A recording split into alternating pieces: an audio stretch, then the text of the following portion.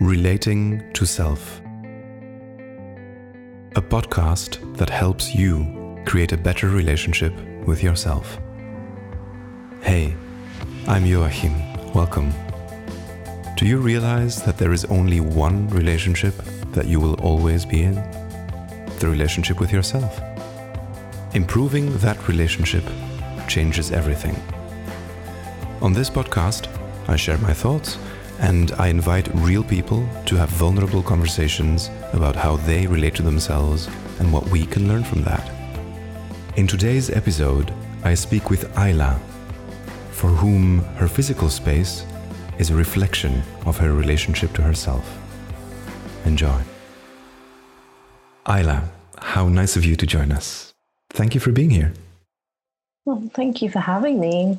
I'm curious as to where this will take us. Oh, that's so beautiful. I don't know if you know, but that is almost literally what I end my emails with. I did not know that. Yes, I write this in every email. Like, I'm curious where this will take us. Joachim. Oh, that's beautiful. I really love unique and meaningful email endings. Nice. Really love that. Nice. Well, this is a very nice coincidence, I would say, to start with. I'm going to quickly say a few words about how I know you, how I believe we've met, and then feel free to add your own part of the story or correct me because I've been wrong before. So I believe we first met thanks to Haneen, really. Haneen was the very first guest on this podcast, and she has this wonderful course called the Sex Homework Society, and that's where we both appeared one day. And I don't remember exactly how we interacted during the course. I think we did have a few like breakout rooms and things, but that's been a while. And then afterwards, I think it took a while for us to kind of like get in touch again. And I think that happened through Georgie, who has also been on the podcast and who then put us in touch because she thought we would have some things to share, some things that we have in common, notably about our growing up.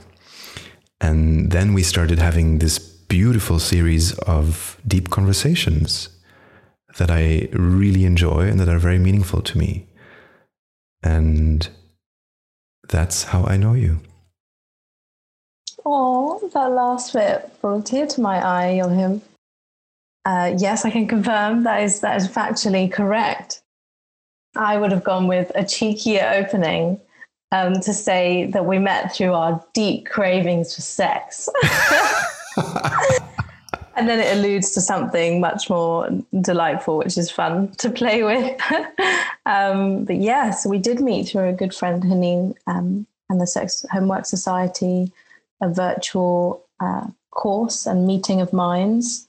We were all curious to learn about sex from an educational and sensual and embodied perspective. And that was a beautiful experience.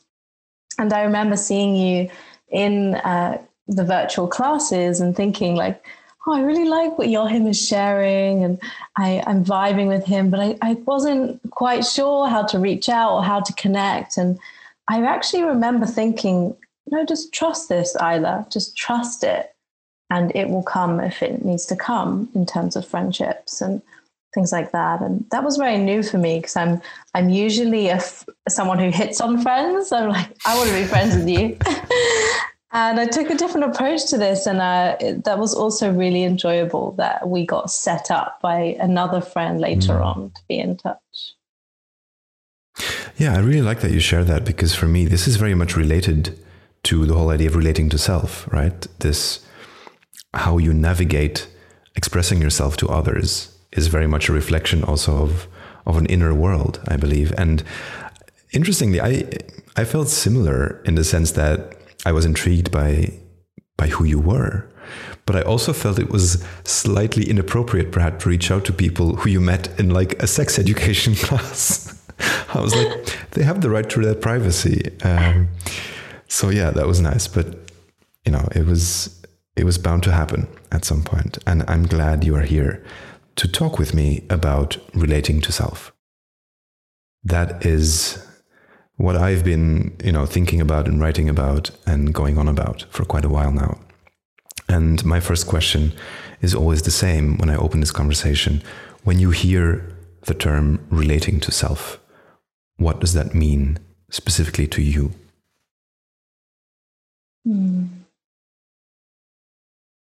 I want to start by saying it's such a beautiful phrase, relating to self.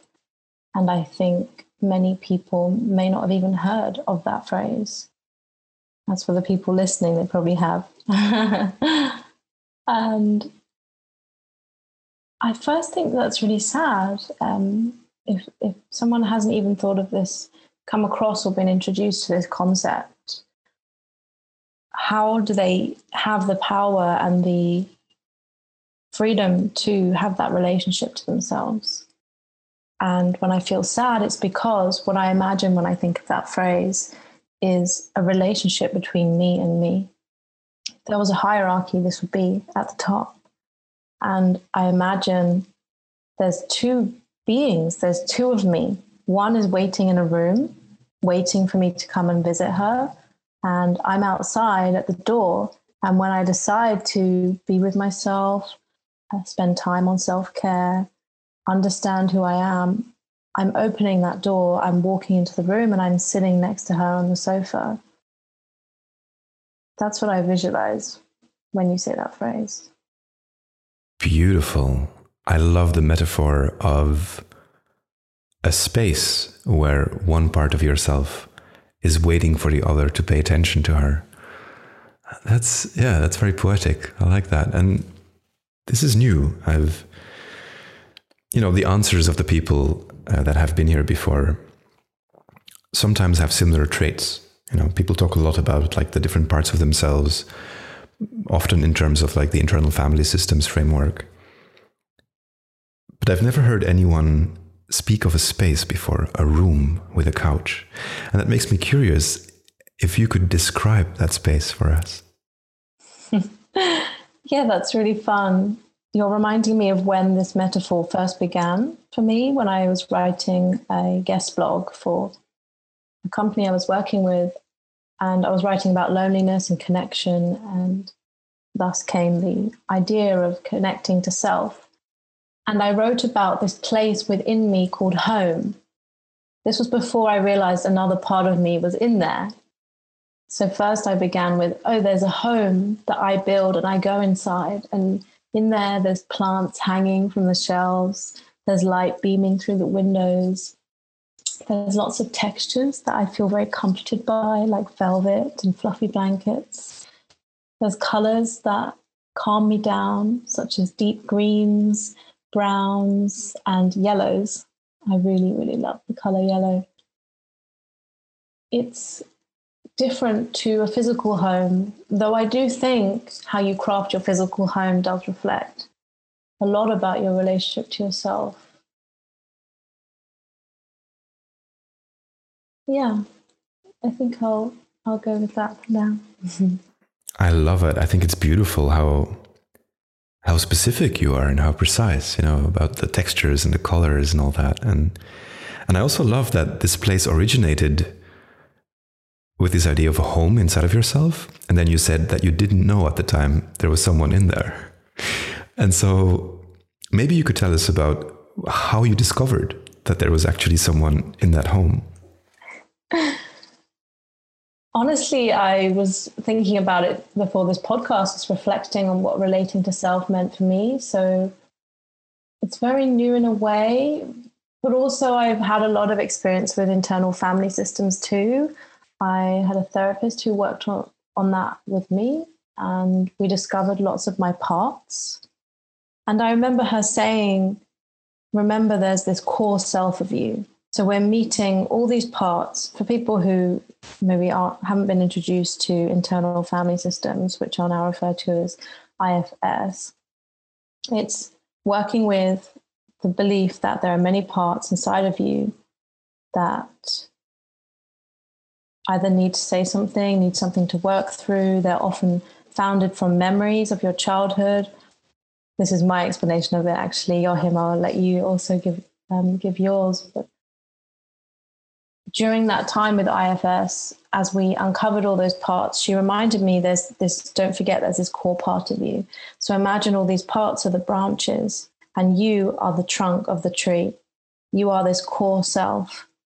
And that really helped me because I was getting lost in all these parts. Oh, I can hear all these parts talking to me. Which part is this? Which part is this? Which part is this? And when I think about relating to self, I don't want to think about talking to 10 different Islas. I want to think about talking to me, the core me. Maybe all the parts are inside her. And I welcome all of her. I don't need to talk to one individual segment. Beautiful. Well, I would like to say something about what you just prompted, this definition of IFS. I've never myself studied IFS or worked with an IFS therapist. So I know about the concept more from conversations I've had with other people. And it struck me because it resembles the kind of framework I have built for myself.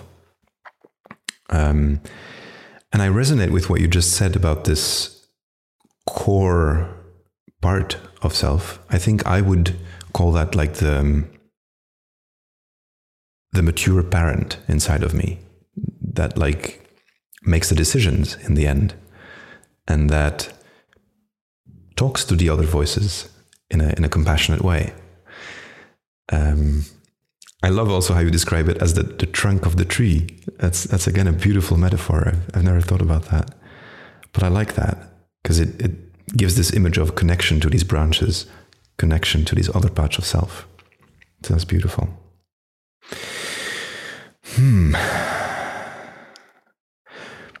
I want to go back to something you said a bit earlier. You mentioned that when describing this internal space you call home, that how you design your actual physical space also reflects your relationship to yourself. And that's something I am very interested in to know more about. I'm glad you mentioned that because as I said it, I was like, I'm interested to hear more about that too. And I started reflecting on how true that actually felt for me. And the first thought that came is, actually, no, maybe I mean specifically for visual people. If you're a visual person and you're creating a space that doesn't gel with your visual preferences, that's really says something about you. But then I thought, no, actually, I think everyone's relationship to space is really special. And when I said that, actually, I'm going to add, I'm not saying that if someone's space, if they want it to be messy, if they want it to be they unintentional, like they haven't thought about the colors or the shape or the smells and the aromas, that's okay. And I think it's simply interesting to notice your relationship to that space and the choices you've made, even if unintentional is a choice. And coming back to myself as a very visual person, space is really important to me, and it's a huge part of my self-care.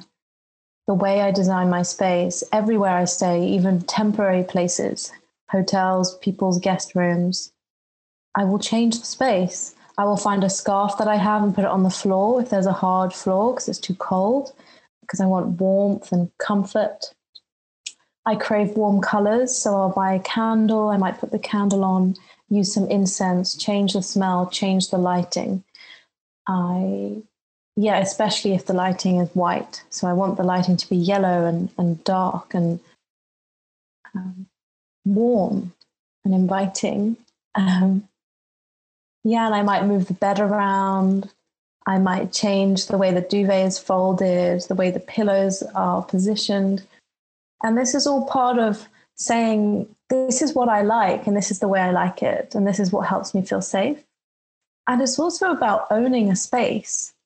And as I adjust things, no matter how small, I'm telling myself, this is mine, this is my home, my temporary home for now. And it really grounds me. Yes. I love how you mentioned that the intention of it is to make you feel safe. And I guess that's how it relates to relating to self, right? You relate to yourself in the sense that you gift yourself a feeling of safety. you think that's important, and then you make it happen in the world around you. And I think that's wonderful. That's a really nice way of navigating that for yourself. And I had a chuckle almost when you mentioned, like, you know, changing the lights to warmer lights and maybe even shifting the furniture around. Because I remember in November, I went to Portugal with Anne-Lorraine, who I hope at some point will also be on the podcast. And we rented a beautiful apartment in a small town at the seaside. It looked wonderful in the pictures. But then when we arrived in the space, we immediately both felt like, wait, something's off. This is not a good space. Like, this doesn't work for us. And the first thing we did before we even unpacked was just kind of like put the furniture slightly more aligned, like in that it fit better in the space.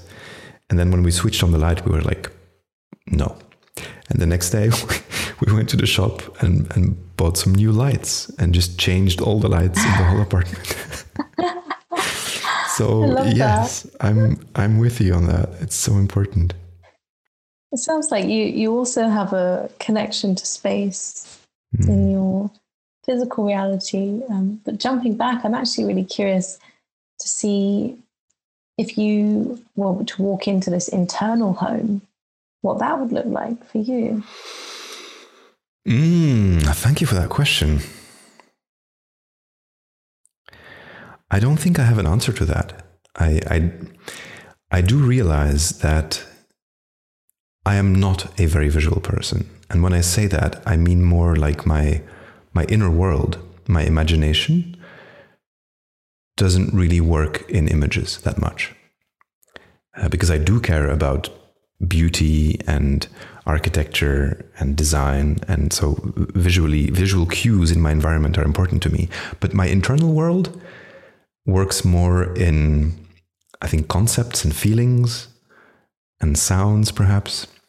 So when I think about the place called home in myself, what comes up for me is more like a feeling of connection and compassion and a kind of warm holding myself. Like there's an internal hug. And that's what home represents for me inside of myself. So I don't have a space that I imagine. But it's interesting. Maybe I should do that exercise of just sitting down and then like writing about my inner space and what it looks like. That's interesting. Thank you for the question, Isla. You're welcome. I also love the anarchistic answer. It's true. It's what's true for you, right? Yes. I'm really curious if in navigating your relationship with yourself, you have found other practices that have helped you throughout the years, besides creating a beautiful space around yourself that fits you. What else is it that you engage in, maybe daily or weekly, to improve your relationship with yourself? I was thinking about this. The first thing that feels really present for me is my connection to water and bathing. I find water incredibly healing. And I remember someone telling me, water is so magical. It can change form. And no one had ever put it like that to me. And I was like, oh my God, it can. There's steam, there's ice, there's running water. And then you find it in so many places. There's bathing water from the shower, there's river water, there's sea, there's lakes, there's rain, there's snow. I've probably missed, so many water formations. And so I've developed a really beautiful practice of bathing by candlelight in baths and in showers. I turn off all the lights and I just put one candlelight on. It's really dark in there and it's definitely not efficient for cleaning yourself because I will not be able to see anything, but it's incredible. And when I'm in that space, I start singing or chanting. And the other day, I even for the first time started dancing in the shower and almost dancing with the water that was pouring on my body. So we were having like this dance together. As I'm saying it, I'm realizing how bizarre that sounds, but it felt so natural in the moment. I don't think it sounds bizarre at all. I think it sounds absolutely beautiful. And I kind of wish my shower was big enough to do that. Nice. Yeah. What else? What other practices do you have? Because if all of them are this beautiful, I want to dig into that. Okay, I'll go through a quick list. Journaling has become really important to me in the last year. I have engaged in it over, a decade at least. But when I've truly honed the practice, it's been in the last year. And what I mean by that is attempting to do it almost daily. That has lately come with a response to step away from it when I notice I'm actually getting a bit too in my head. So there is actually now, in my opinion, a reason to step away from it sometimes. But otherwise, I see it as a very regular practice that I engage in. And I find journaling very magical. When I journal, ideas come from my unconscious. They're ideas for workshops I want to make, for a life I want to live and build and craft, for how I want to have that next conversation with a friend. It can be anything from big to small. And it comes out as I'm writing that stream of thought, but only when I allow it to be a stream of thought. I just allow myself to write. And that means within the sentences, there's, oh, I need to burp right now. Or what was that noise? And allowing it to be the mind, the weird and wonderful mind. Beautiful. Yeah, I think we have a very different approach to journaling. I'm much more, like, I realized that during my journaling, also this morning actually, I stop writing for quite long periods of time. I just stare outside. And right now, in front of my window, there's this incredibly beautiful, I think it's a Japanese cherry tree, sakura. And I just sit there and I watch it. And then no thoughts come. And then at some point I will go like, oh, I'm actually journaling right now. And then I go back to my journal and I'm like, I got lost staring outside the window. That's just what happens. Great. I think the thoughts are there though. I think that's the thought. Oh, I just got lost. And then saying what I got lost in, without putting too much pressure on you on how to journal. And I think it's beautiful, whatever your way is. But I think we almost undervalue our mundane thoughts, let's say. And I say mundane with rabbit fingers.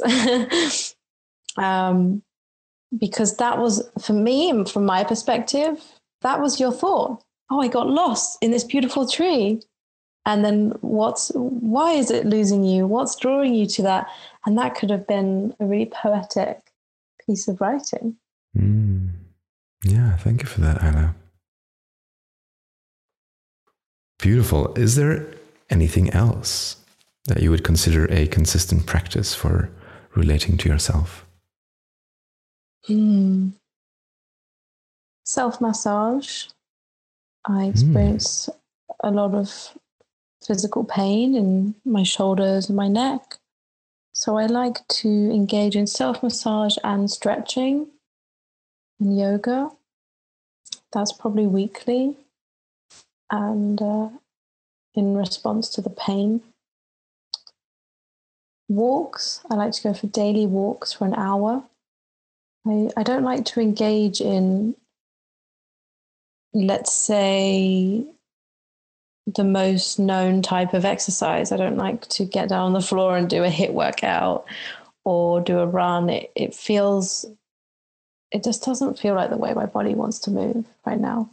So instead I try to go for a really long walk. Sometimes it goes over an hour and it's always to a park. I don't like being around the concrete too much. And during lockdown, feeding the ducks. That's been a very regular practice. I ridiculously bought 20 kilograms of birdseed. Wow. Online. And it kind of had to become a ritual because I thought, oh my gosh, I need to get through this birdseed now. So I pack a pot, or sometimes I take 2 pots and I go and feed all the ducks and the pigeons. And I've become quite brave feeding them by hand. And the other day there was sort of 5 pigeons on my hand and my arm. It was very playful and delightful. Beautiful. Yeah, since I was a child, I've often fantasized about having a relationship with birds of some kind. I find birds fascinating, but also they are so incredibly untrusting. Like they, at the slightest disturbance, they just fly away. And I've always been fascinated by the idea of like, how could I make birds trust me? Like, what does trust look like for a bird? And I haven't figured it out. I guess maybe 20 kilograms of bird feed would be a good place to start. Yeah, that's a brilliant question. They are really curious animals, aren't they? I remember us talking about birds.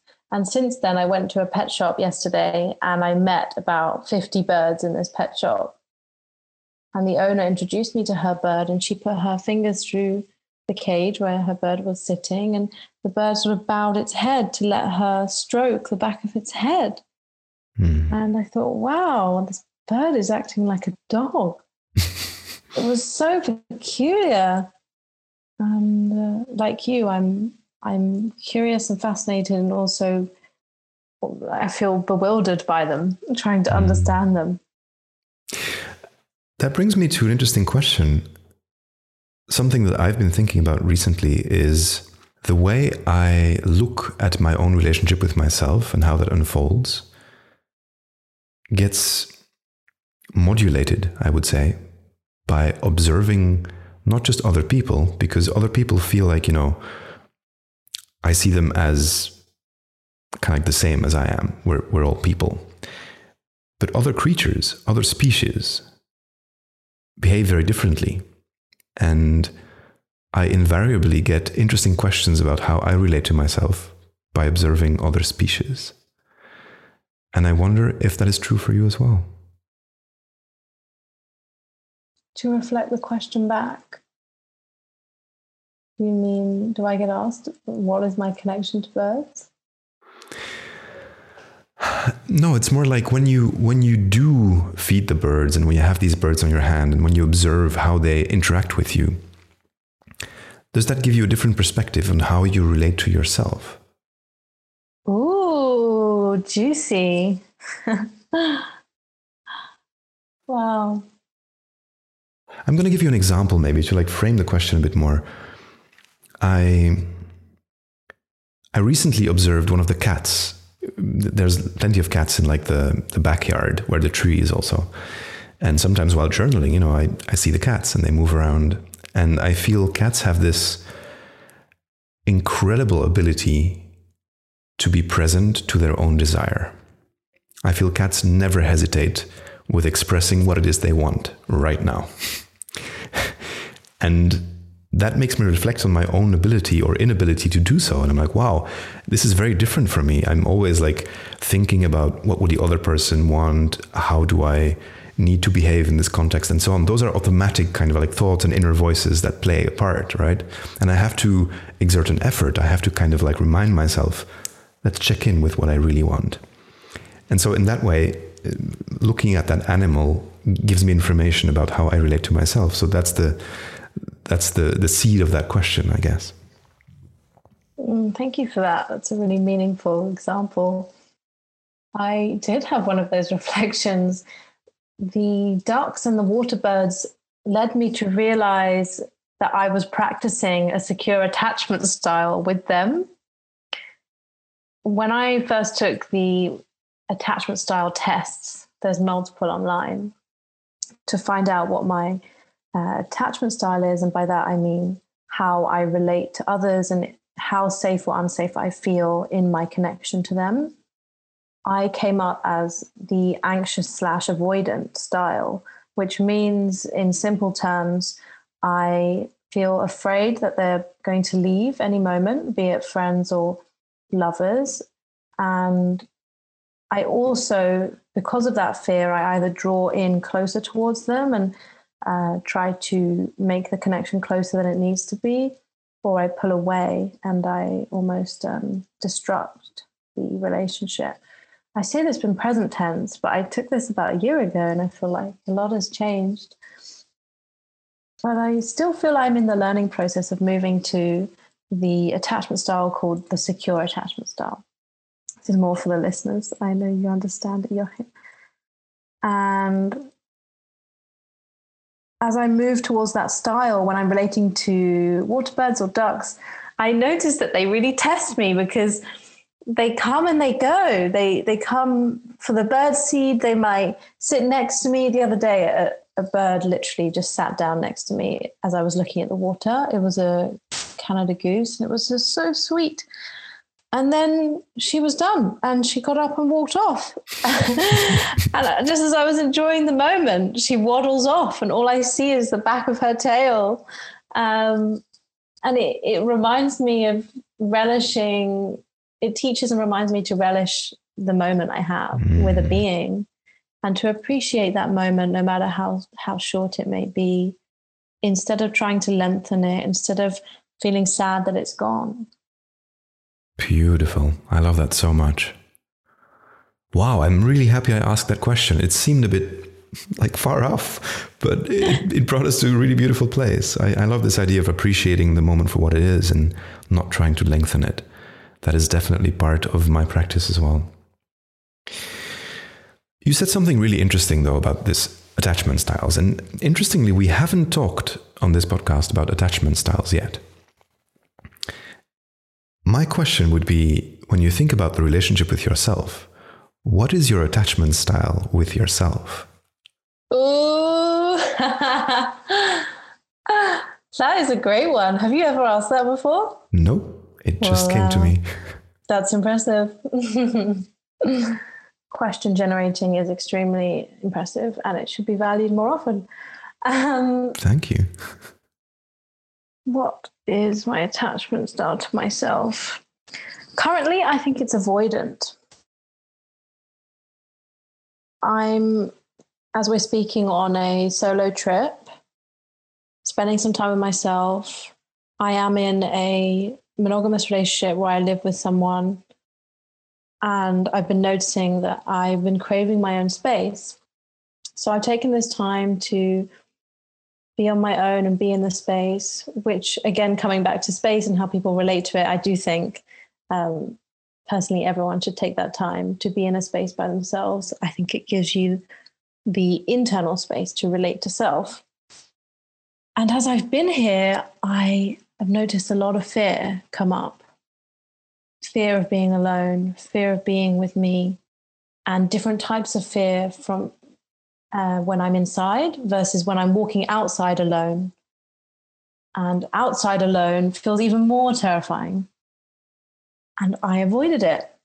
I have been avoiding it. I have been hiding inside, telling myself, oh, well, I need to eat now. And then I need to do this now. And then I need to do this now. Until yesterday, I hadn't left the house until 3 p.m. or something like that. And in hindsight, as I was writing in my journal this morning, I realized I was running from fear. Wow. I love how you were able to actually answer that question. Wonderful. And yeah, I think it's something I definitely want to spend some time on thinking about. Because the question is relevant and perhaps less obvious than it seems at first. Beautiful. Thank you so much, Isla. I'm curious if there's anything specific that is still difficult for you in how you relate to yourself.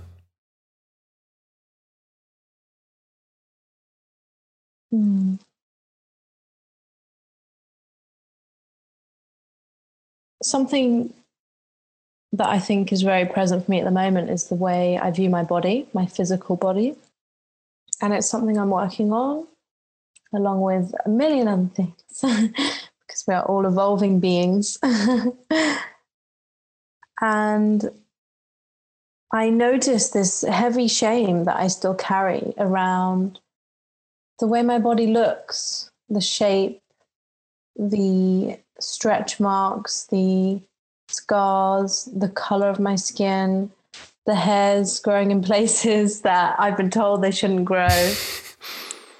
And I go through waves with this. It's so interesting. I went a year without shaving any part of my body. And I was in a relationship, and I was also very comfortable being in that relationship, not shaving, which I think is a really important point to make, because as I speak to a lot of female identifying friends, they say that, you know, that would be really hard to maintain that in a relationship as well. But I feel like a completely different person to that woman that did that 3 years ago. And lately I've been going through waves of just liking and liking my body. And I'm entering a new phase where I don't necessarily want to put it on a pedestal and be like, this is this amazing body. And I don't want to put it down either. I don't really want either of those polarities. It's now more about embracing it for what it is. It's like, it just is. And long story short, this led me to dancing in front of the mirror yesterday with my belly. And I got my belly out and I started sort of squeezing her and letting her roll and watching how she looks when she's all rolled up and then when she's kind of straightened out, and letting her hang out a bit. And honestly, I've never done that in my life. And I'd be curious to know how many people haven't done that. And why the hell not?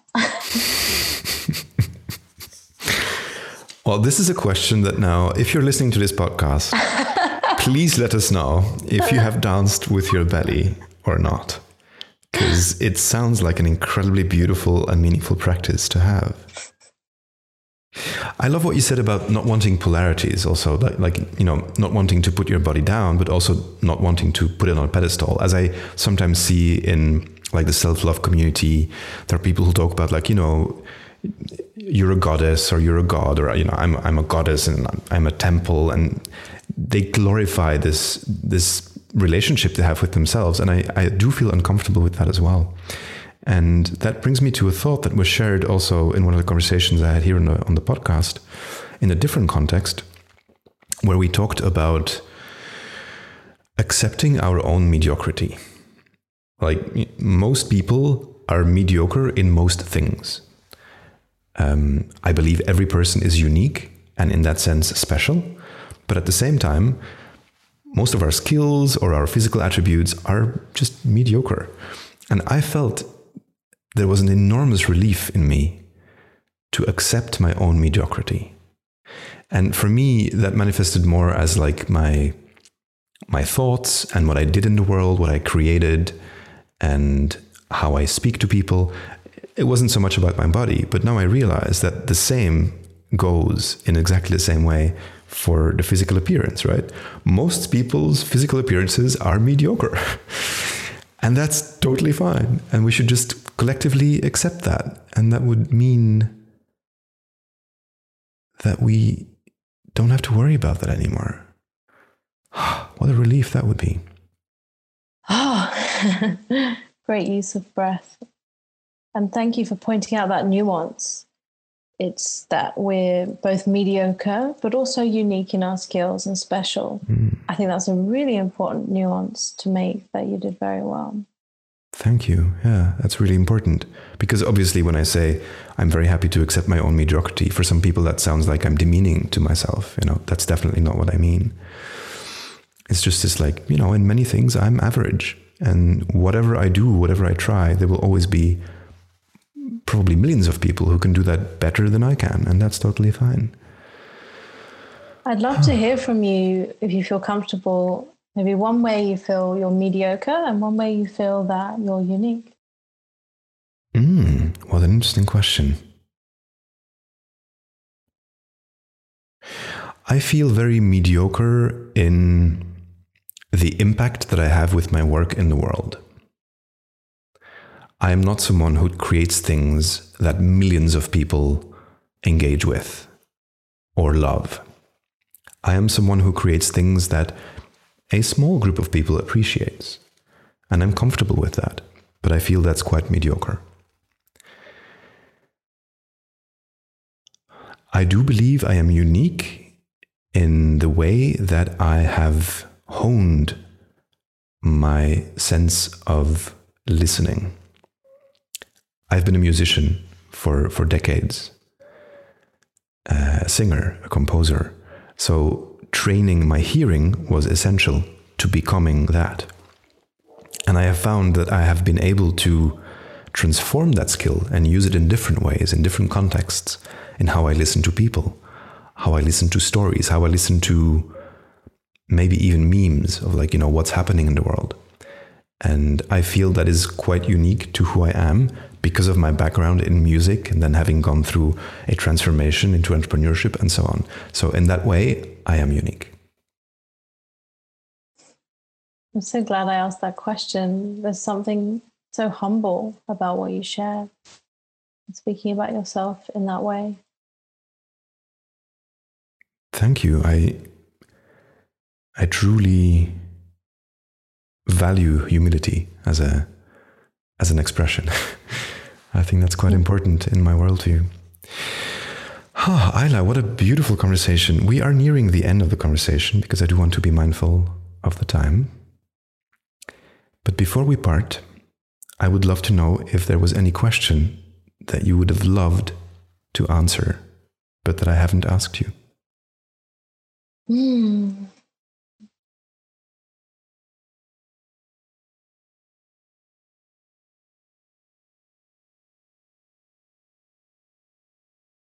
Wow.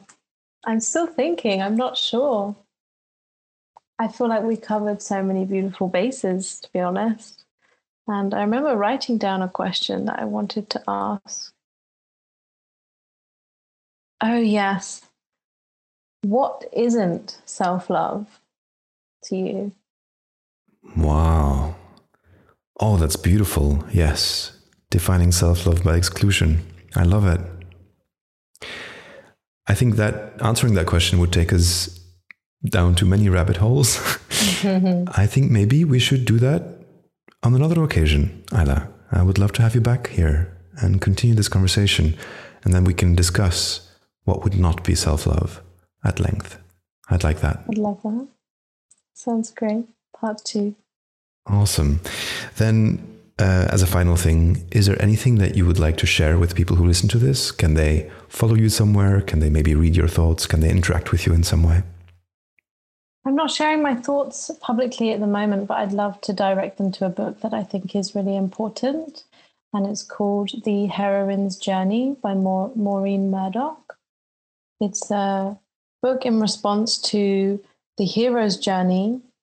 I say in response to, it's not created that way, but it was manifested from realizing that the hero's journey has been something that's very well known by everyone, but it's very much for the male experience of life.